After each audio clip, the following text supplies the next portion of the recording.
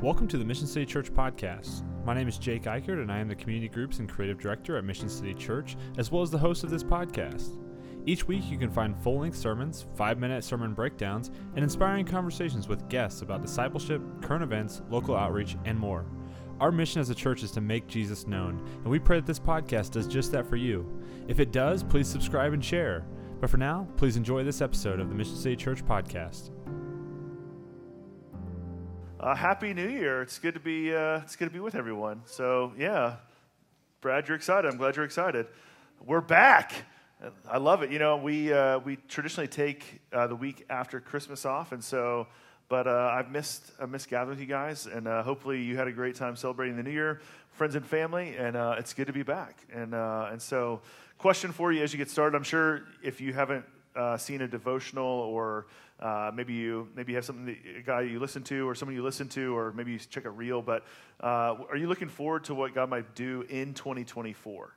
Maybe you do have some resolutions, like some ambitious goals ahead of you. Maybe you're needing a fresh start, and you're looking forward to what that might look like. Or maybe you've already failed your goals, like you started your resolutions and it's January 7th, and you've already, you know what? It's okay. You can get back on the horse. It's okay. But we are going to be in the book of Matthew from now until Easter, and which I'm really excited about. We're not going to go and do the whole book because that would take a little over a year, maybe a year and a half if we did verse by verse like that.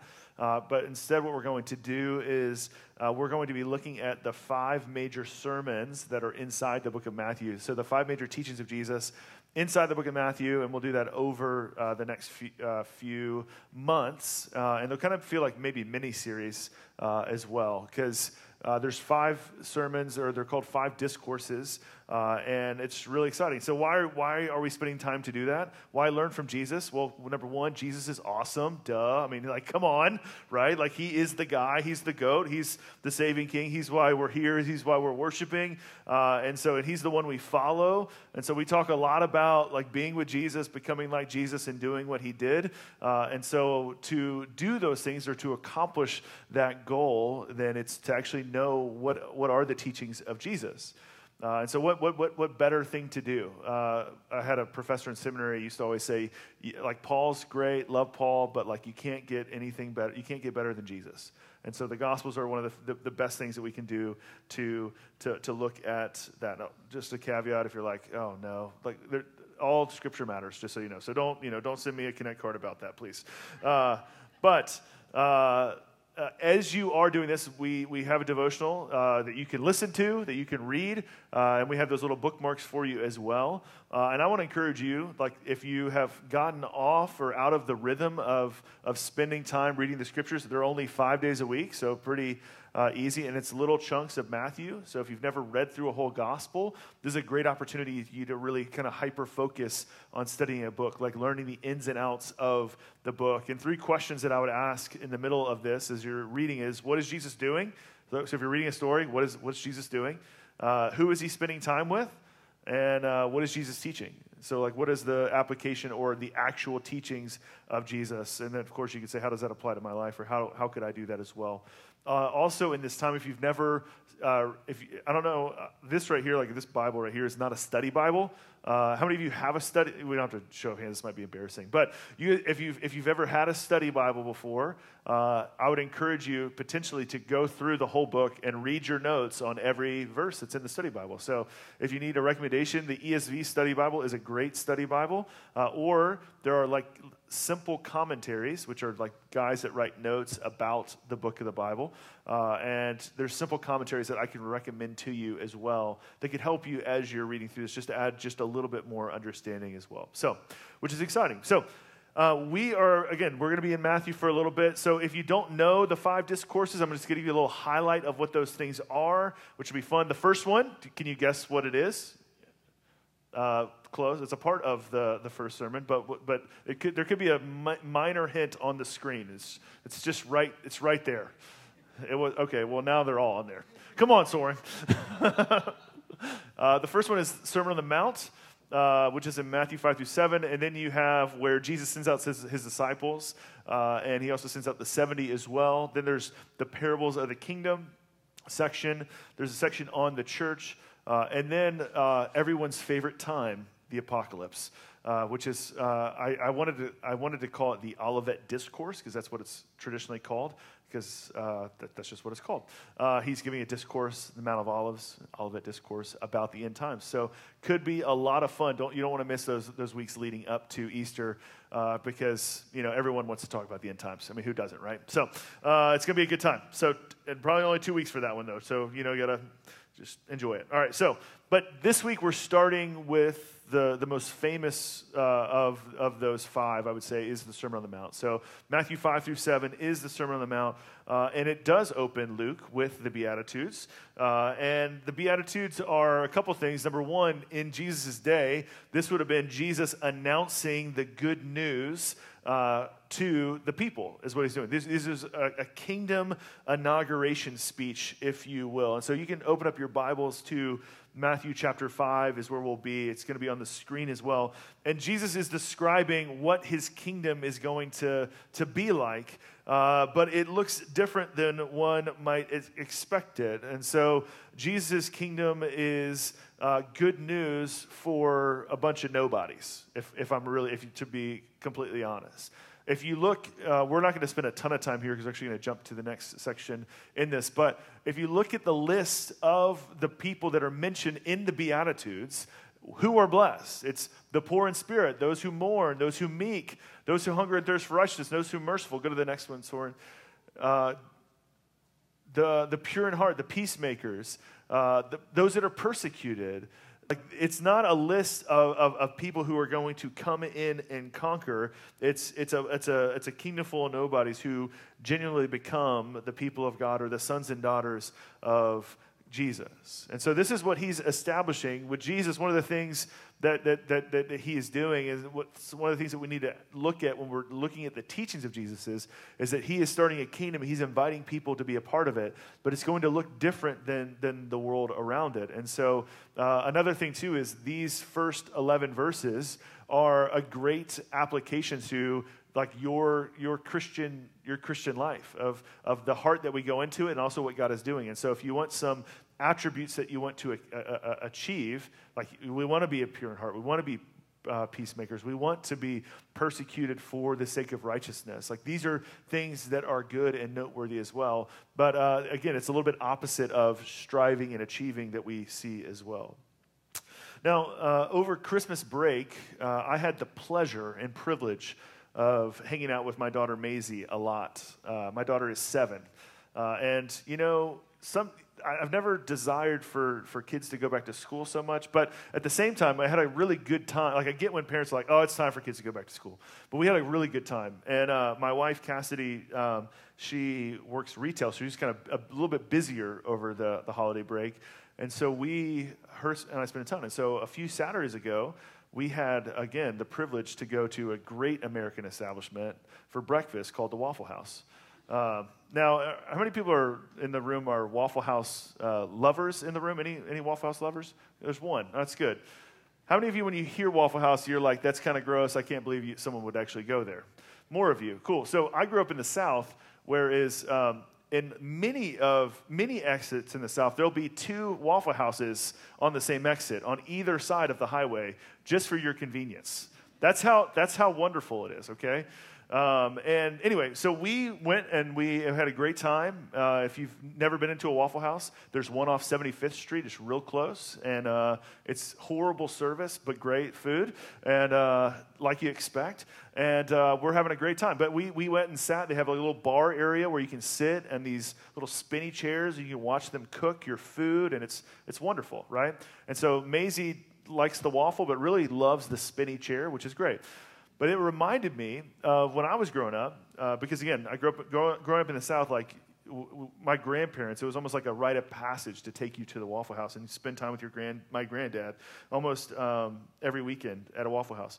And it reminded me of going to the Waffle House and how they always got my order wrong. Like for a good 5-year period of time, they would get my hash browns wrong. And I had the same order as a child for a long time, from about 5 until about 12. bacon, egg, and cheese sandwich with a side of hash browns. I would get my hash browns scattered, smothered, scattered, covered, and chunked, which that's cheese and ham, which is the best. Now, the rest of my family would get theirs smothered, which, does anyone know what smothered is in the Waffle House language? Not gravy. No, that's great. Scattered, smothered. What is that? That's onions, everybody. Come on. Yeah, I know, right? Scattered is they kind of spread it on the little flat top. Smothered is, yeah, it doesn't make any sense. You would think it would be a gravy of type or a chili, but that's not it. It's smothered, and they would cook, so little onions, right? They would throw onions into the hash browns.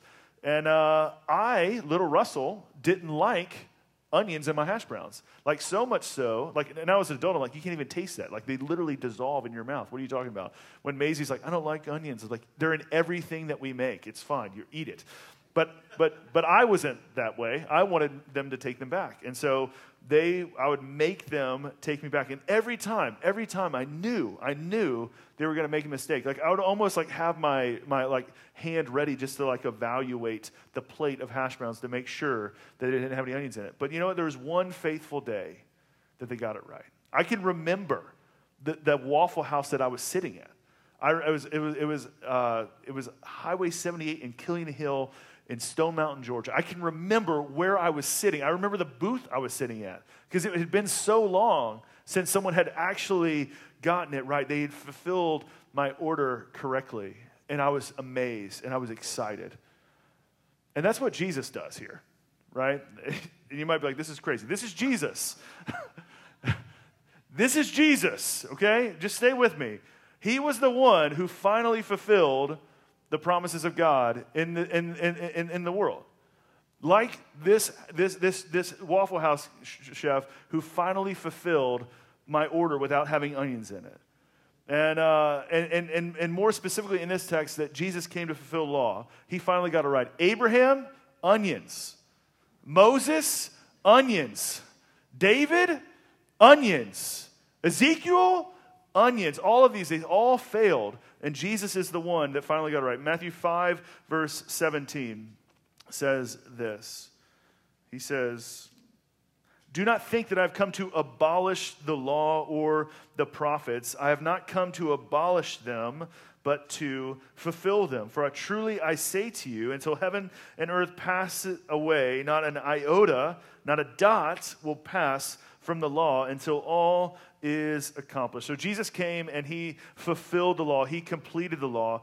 He explains this more after his resurrection on the road to Emmaus, how all of the prophets and the law pointed to him.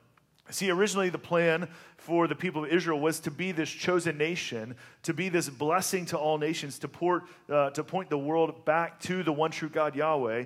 And they failed to do it. They messed up over and over and over again. They got the order wrong over and over and over again.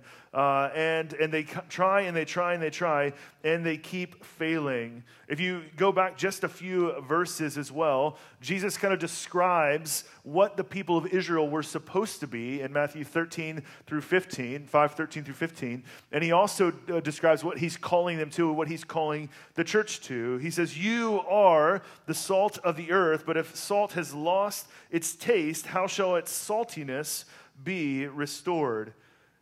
It is no longer good for anything except to be thrown out and trampled under people's feet. You are the light of the world. A city set on a hill cannot be hidden, nor do people light a lamp and put it under a basket, but on a stand, and it gives light to all in the house. In the same way, let your light shine before others so that they may see your good works and give glory to your Father in heaven. So purpose of salt in our day is to provide seasoning. For them, it provided seasoning and flavor, but it also was helped things from rotting or going poorly as well. And so if salt lost its ability to do that, it is not helpful. Light is something that shines into the darkness, that gives hope as well. And they were called to be the light of the world and the salt of the earth For what? So that other people would see that and then worship the one true God. But they failed. They failed and they failed over and over and over again. And here's the remarkable thing about Jesus is that he was the salt of the earth. He was the light of the world. He was set on a hilltop, crucified for all the world to see, becoming a beacon of hope and new life for everybody, drawing people to worship his Father, embodying the way of self-giving love, which is the deepest fulfillment of the law and the prophets. So Jesus came and he fulfilled the law. Now, what is the purpose of the law?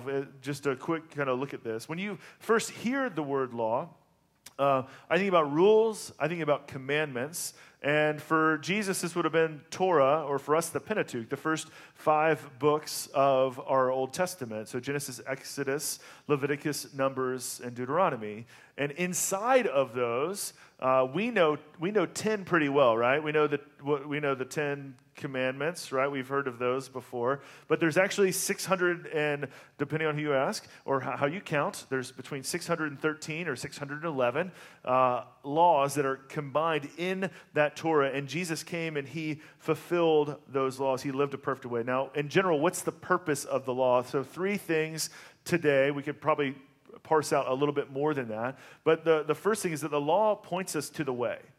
Is that the law points us to the way. It shows us the way of life. That Jesus was setting apart the people of Israel to be his people so that it would show us how to live the way that God intended it. And when we fail to follow that, when we fail to follow the way, what happens? Then we are condemned. And this is also what the law does. The law condemns. Is that we are found guilty by breaking the law, breaking the commands of God, by sinning against God. And so the scriptures talk about how all of us, and at some point, have broken the laws of God. We've done something to fall short of what God has called us to be as human beings that we've seen in the law as well. And then, but the other thing too is that the law is intended to reflect God's glory, or the glory of God.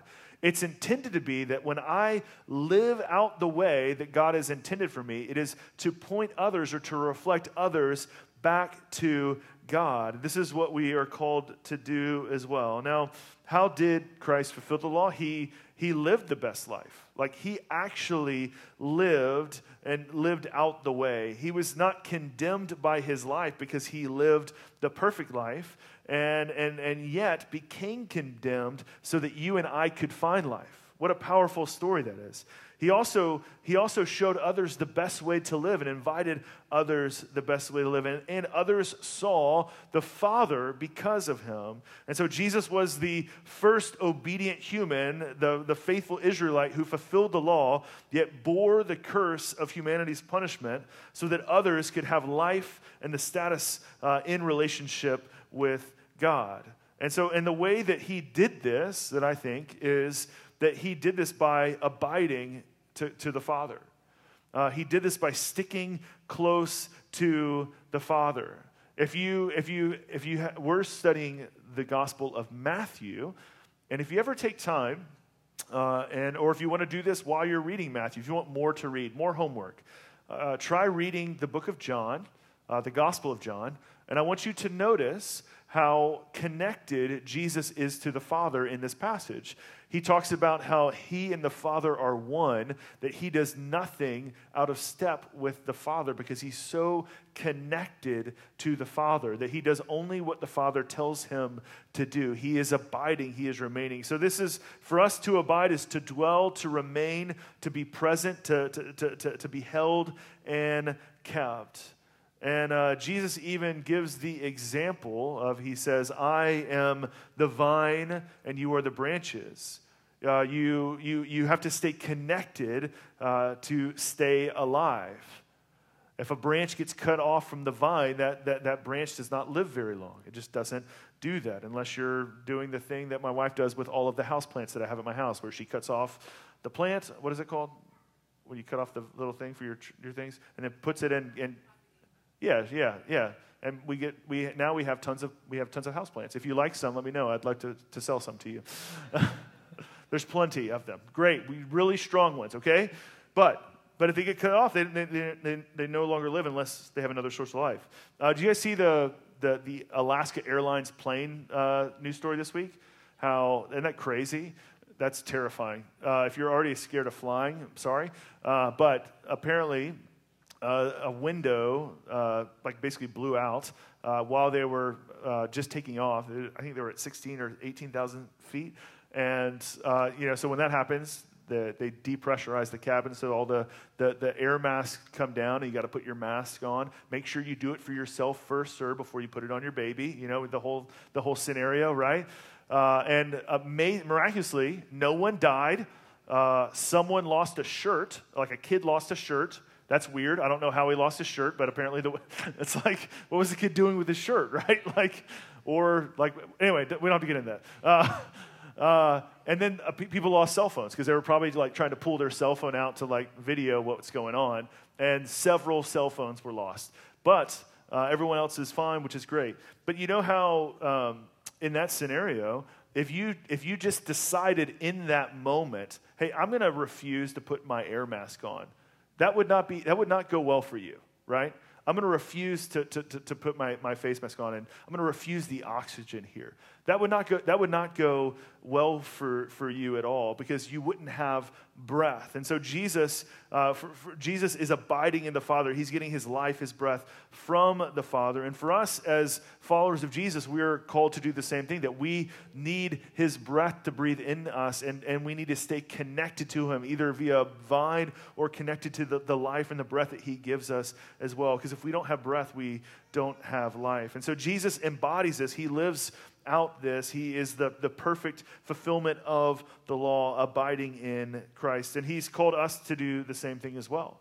He invites his followers in this Sermon on the Mount to participate with him in this abiding lifestyle as well. He continues on in verse 19, where he says this. He says, "Therefore, whoever relaxes one of the least of these commandments and teaches others to do the same will be called least in the kingdom of heaven. But whoever does them and teaches them will be called great in the kingdom of heaven. For I tell you, unless your righteousness exceeds the scribes and the Pharisees, you will never enter the kingdom of heaven." And so he's saying, hey, we're not getting rid of these things. We're fulfilling these things. And actually, your righteousness needs to go past the most holy people in your society. So at that day, first century, Israel exists. They have kind of a puppet king, Herod. We talked about him over Christmas Eve a little bit, who kind of just oversees the region for the Roman Empire. And they're all waiting for the Messiah to come. There's different revolutions that happens they're trying to overthrow the government. The most famous one is called the Maccabean Revolution that happens a little over 100 years before Jesus. And but they're all waiting. They're all waiting because they're believing the promises of God that he's going to do this. And the holy people, the scribes and the Pharisees during the day, they thought that if they could have one day in Israel that just no one sinned, that the Messiah would finally come. All right, everyone, today's the day. January 7th, no one screw up, all right? No one do it. We're gonna do this thing, and the Messiah is going to come. We got this. And they would be pushing for that. So they would try to, they were almost meticulous in the way that they practiced the law, and so much so that they were legalistic in the way they practiced the law. But they were intending to be holy, and honestly, for the heart's sake, for the Messiah to come so that they could reestablish the kingdom of Israel. Now, Jesus comes in, and he says, hey, I need your righteousness to exceed that. And what they were focusing on is the letter of the law, or the physical actions of the law.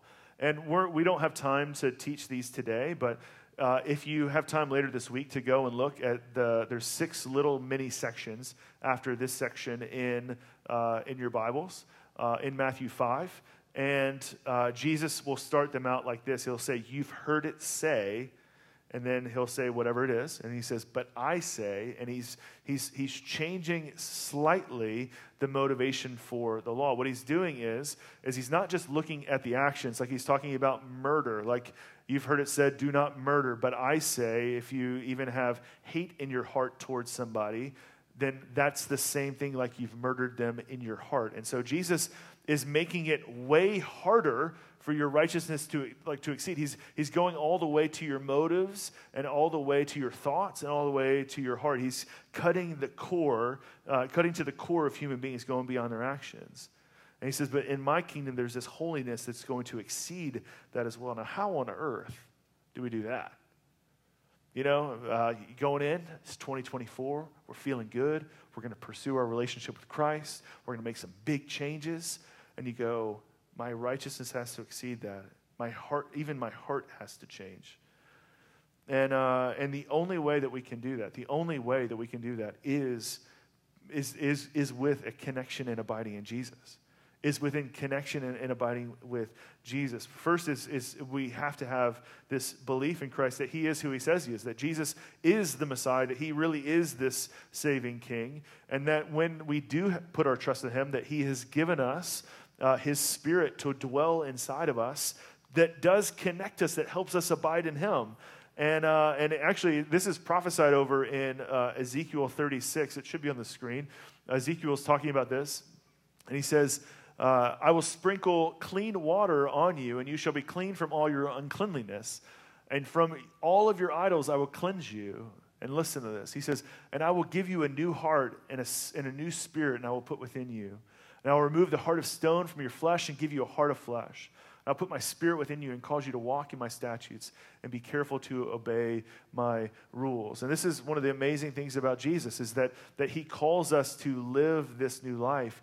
And that when we put our faith in Jesus, we are sealed with the Holy Spirit, and he gives us this new heart. The difference between a heart of stone and a heart of flesh, right? There's no feeling, there's no care. There's actually like reality with the heart of flesh. And then that God gives you this desire to do what he calls you to do.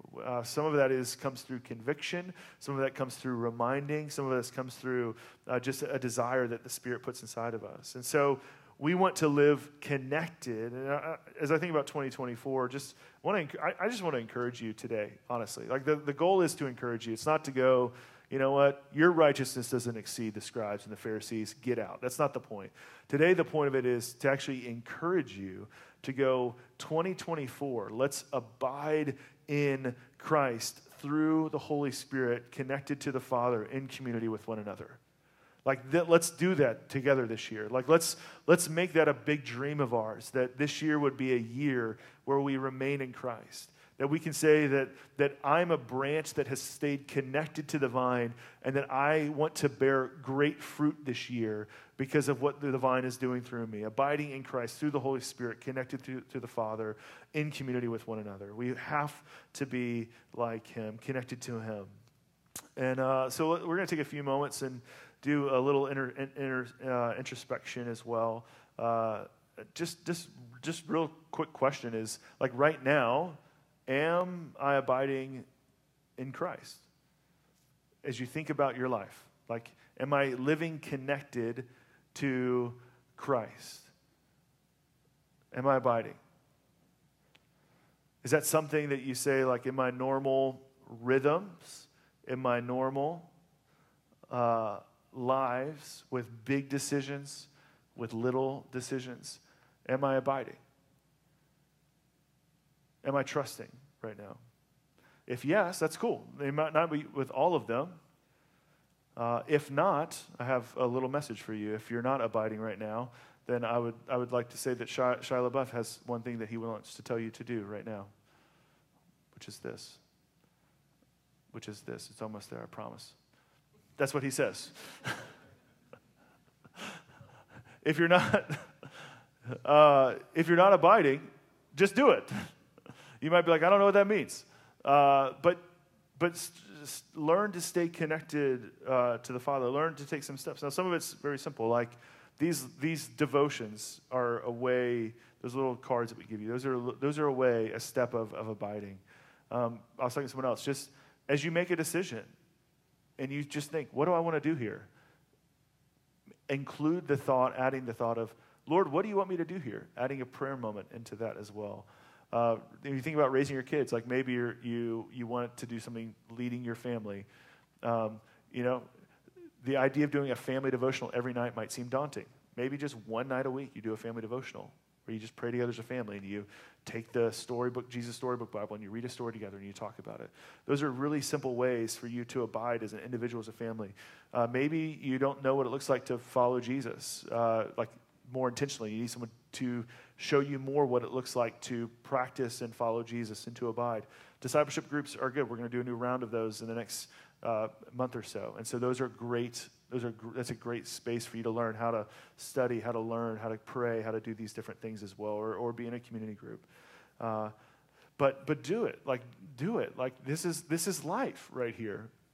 This is life right here. Don't be the guy on the plane that doesn't put their face mask on or their breathing mask on. Like, you should do it.